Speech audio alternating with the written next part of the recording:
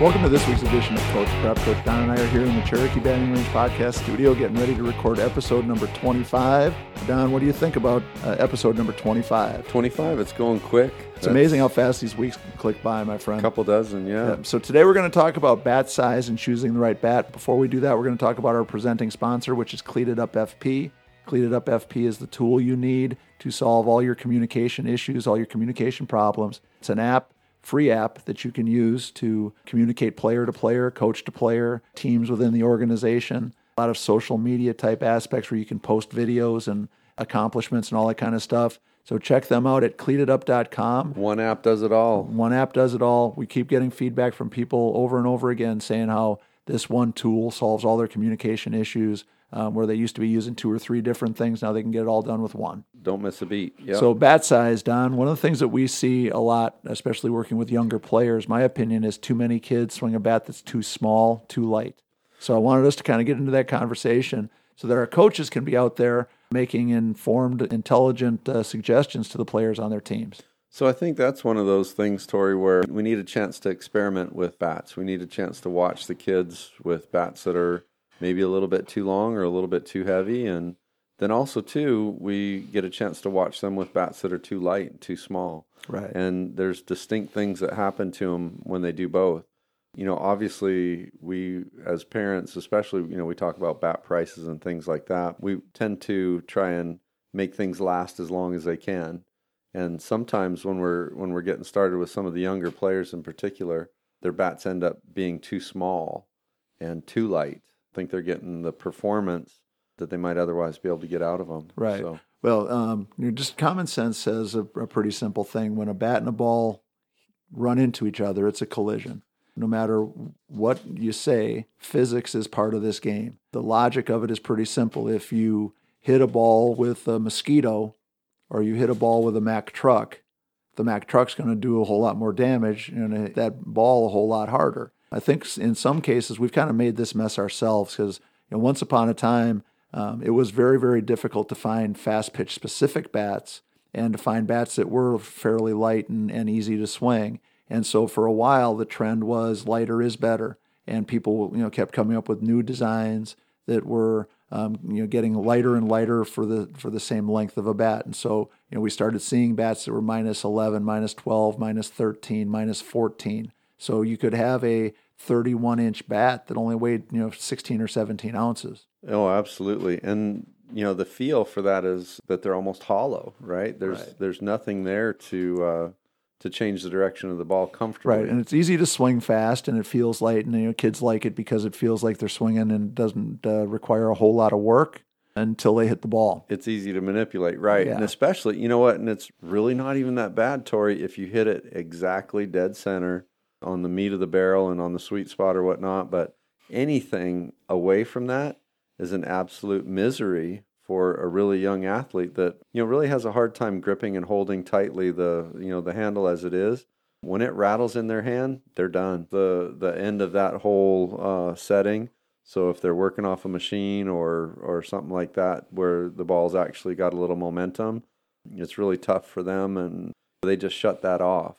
Whereas often we're seeing with some of the kids that they've got excellent hand-eye coordination. They can put the bat on the ball very comfortably, but if they feel like they're going to have their hands wrung, they're just not going to engage in that. We've had some really good situations here recently for our kids that when we put a little bit more mass or a little bit bigger bat, sometimes even a little bigger than they're really truly capable of swinging in a competitive setting, in their hands.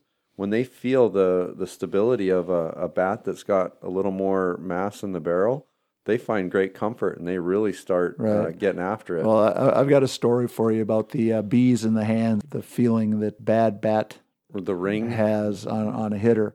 Once upon a time when I was coaching at Tennessee Tech, I did promotional work for Worth. One of the things that they would ask us to do periodically was they would have 4, 5, 6 new models coming out, and they would ask us to have our college kids test drive them. So Sure. we would get these bats that didn't have any markings on them. They were just the raw bat with no identification except on the handle it would be number 1, 2, 3, 4. Yeah. And so they would ask us to have each kid take 15, 20, 25 swings with each bat and then fill out a little little card. Number one felt, really solid in my hands. Number two felt, really end loaded. Number three, whatever. And one of the years that we did it, there was one bat that we had to test, and I don't know for sure if it was the design or something that they were trying to see if it was going to be like a breakthrough or whatever. If you didn't hit the ball square, absolutely on the sweet spot, might have had the most vibration, the most pain, the most like absolute hitter's agony you could possibly have. One of our very best hitters, she hit like the first two or three, and she hit them really well. And then she hit one, basically almost screamed, and the bat dropped out of her hands. Well, you still got to hit like 15 more. And she says, Coach, if I swing 15 more times, I'm going to miss the ball on purpose, because if that happens again, I'm going to have to quit playing softball. I'm done. And that was a college-level hitter. Right. So imagine that 8-year-old or 9-year-old that's just getting started when they have that feeling. If you can get a college kid to think, I don't want to hit the ball because that hurt like heck. Absolutely. What impact that has on those younger Who are ones. these crazy people around me telling me this is fun? Yeah, what's fun in the fact that my hands aren't going to stop hurting for a week.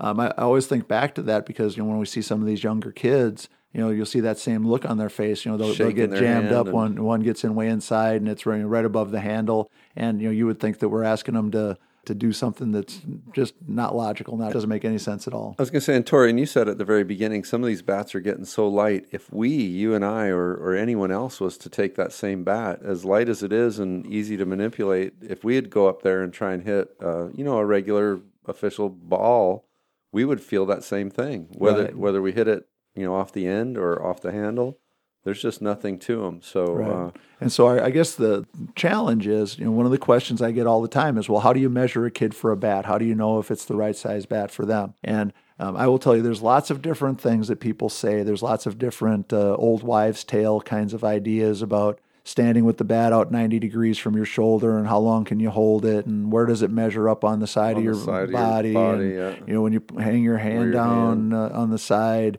where does the bat match up with your arm and all kinds of stuff. And none of those have anything to do with whether or not a bat's the right bat or not. Agreed. The moral to the story is we want our players, at whatever level they're at, to be able to swing the bat that has the most mass.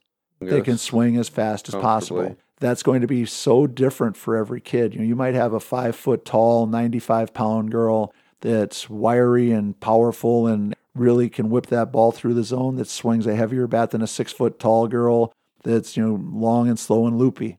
So there is no magic formula, but what I always recommend is to test drive different bats within your team. If it's time to start thinking about, is this the right bat for me, kind of get a cross section of different sizes and different weights and play around with it. Working with a hitting instructor that might have an array of bats to choose from that are there available for lessons. Start off, swing what you're used to, and then try something a little bit heavier, then a little bit heavier yet, maybe a little bit longer, and play around with it until you start to find something that you're really comfortable with. I think that's good advice for sure, Tori. And you and I have been at this for a long time, and we can give in generals. We can look at a player and say, hey, this would probably be, what's best for you. But the only way to truly find out is for us to put it in their hands, to watch them, and get a little feedback from them on how they felt with it, and then make variations a little higher, a little lower from where we're at there until we find that what's just right. And often too, the competition level might dictate a little bit on our choice for that player, right? Depending on how high a level they're going to play and how competitive it's going to be. Might help us also choose. Right. Well, and I think that's definitely going to give some feedback. The level of play is definitely going to give you some guidance for the maybe the model and the investment that you're willing to make. I think that the size and weight is going to still be the same, whether it's a $400 bat or a $100 bat. If a kid can swing, a -10 or a -9 or a -8, whatever the length is, I think that that's what we really want to try to help them figure out. If at the end of the day that means that they're going to get really high-end, high-performing bat or something that's in the middle or something that's a little bit less expensive, that's their choice to make as they figure it out. There is no nice way to say it. There is an arms race in the bat world.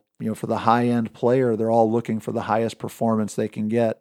But one of the things that they're not necessarily paying attention to is some of that performance is going to come in picking the right weight and the right length to maximize what their abilities are.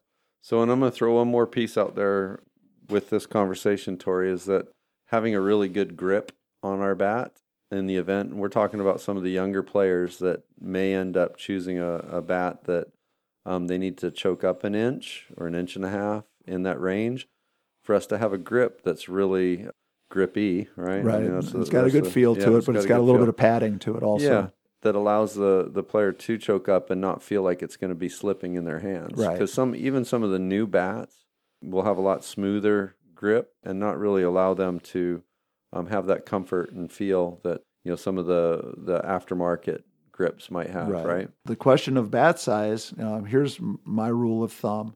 I've always been one to push players towards a heavier bat. And obviously, the vast majority of my career has been working with pretty high-level players. With the kids that I'm working with now, for the younger kids that are working their way up, I don't think there's anything wrong with a -11. Certainly we try to encourage them to get to a -10 as soon as possible. And then as they get stronger, and the kids, that are really the strong, powerful, explosive athletes, then we're looking at -9 and -8. So again, for our listeners that aren't 100% sure what I mean with that, a -8 is a bat that's 33 inches long and 25 ounces. So obviously that bat's going to have more mass in the hitting area. So -8 from the length gives you the weight. Right. But playing with that idea, because what we want to have, again, is as much mass in the hitting zone as possible. And so without trying to get too far into the physics of it, if a ball weighs 7 ounces and the bat that you're swinging has less than 7 ounces in the barrel, the ball's going to win that battle most of the time. It's going to push through. Right. Yep. And it gets very difficult to drive that bat head through the hitting zone and through the ball and really exploding through the ball the way we want to. If we can get a little bit more mass, a little bit more weight in that hitting area, that's going to give us a lot higher level of success and a lot more hard hit balls. So the sweet spot is one of those $1 million questions. It's not really a spot. Right? Yeah, it's not really a spot. It's a range. And depending upon the bat, it might be 3-4 inches wide. It might be 5 or 6 inches wide. And again, that's part of why you want to be test driving the different bats, because a bat that's got a little bit bigger sweet spot, a little bit bigger hitting zone, is going to give you a higher margin for error, but it isn't going to give you the same amazing return. Some of the bats that are the highest performers have a lot of mass in the hitting zone, and they have a very small sweet spot. So if you hit the ball right on the button, it's going to go like a rocket. If you miss that sweet spot by a couple of inches, it's not going to go as well. It's not going to have that same feel. Right. And in comparison to some of the other bats, it's not going to perform as well. So if you're a really high level hitter, picking a bat that's got a small sweet spot, a small effective zone, and a lot of mass in it is going to always be your best choice. If we're a good hitter but not a great hitter, then I think we want a bat that's got a little bit more margin for error, maybe a little bit more balanced feel. So I've got a 4 or 5 inch area that I'm still going to get really good feel and really good contact out of. Yeah, since we're talking bats and weights and choosing these things too, Tori, we're talking about bats that are less than a 10 drop. Those bats I think are fine, and in particular, I think that they're good for the 11-inch ball. So the 10U leagues and things like that. Right, so a -11, -12. I think that they fare reasonably well with with that 10U 11-inch ball. But as soon as we get to the point that we're hitting a 12-inch ball, that just as you said, you mentioned this earlier, that we need to work towards that -10 range or heavier, that as soon as you hit that 12U 12-inch ball, that you're going to have to be in a 10 drop to find any comfort with the expected performance that you've been experiencing. Yeah. And the -10 seems to be the choice for the vast majority of hitters, especially the kids that I would put in that good to very good range. And I think that even some amazingly good hitters, excellent hitters, are still swinging -10. And I think that you're starting to see more kids going into the -9s and -8s as they become really strong hitters. And again, it's all just the physics of what's happening. If we've got a bat that is 25 ounces and 33 inches versus a bat that's 23 ounces and 33 inches, that 2 extra inches is going to be somewhere. Absolutely. And that mass is going to then be transferred into the ball as long as we swing it effectively. Well, and I think, too, to that same thought, Tori, that all of the players are conditioning and training and working and becoming more skilled at this art of hitting, that they're becoming more able to swing that -9 and -8 style bat. Yeah. comfortably and adequately. Yeah. And as you said before, I would say for those younger kids, there's nothing wrong with starting off with that minus 12, minus 11. But as soon as you start to move your way up and start to become a better player, as soon as it feels like you felt like you hit the ball square, but it didn't seem to go anywhere, as soon as it looks like your daughter is swinging the bat really explosively and really powerfully, but the ball seems to be winning the battle, we definitely need to start looking at, are we swinging a heavy enough bat? For all intended purposes, that's really important for everyone to be mindful of that move up to the 12-inch ball. Right. Yeah. And so just a little insider trading information. We're going to get in trouble with the softball police on this. Here we go. I've had the good fortune. I've had 3 different players who 4 times have led the nation in home runs.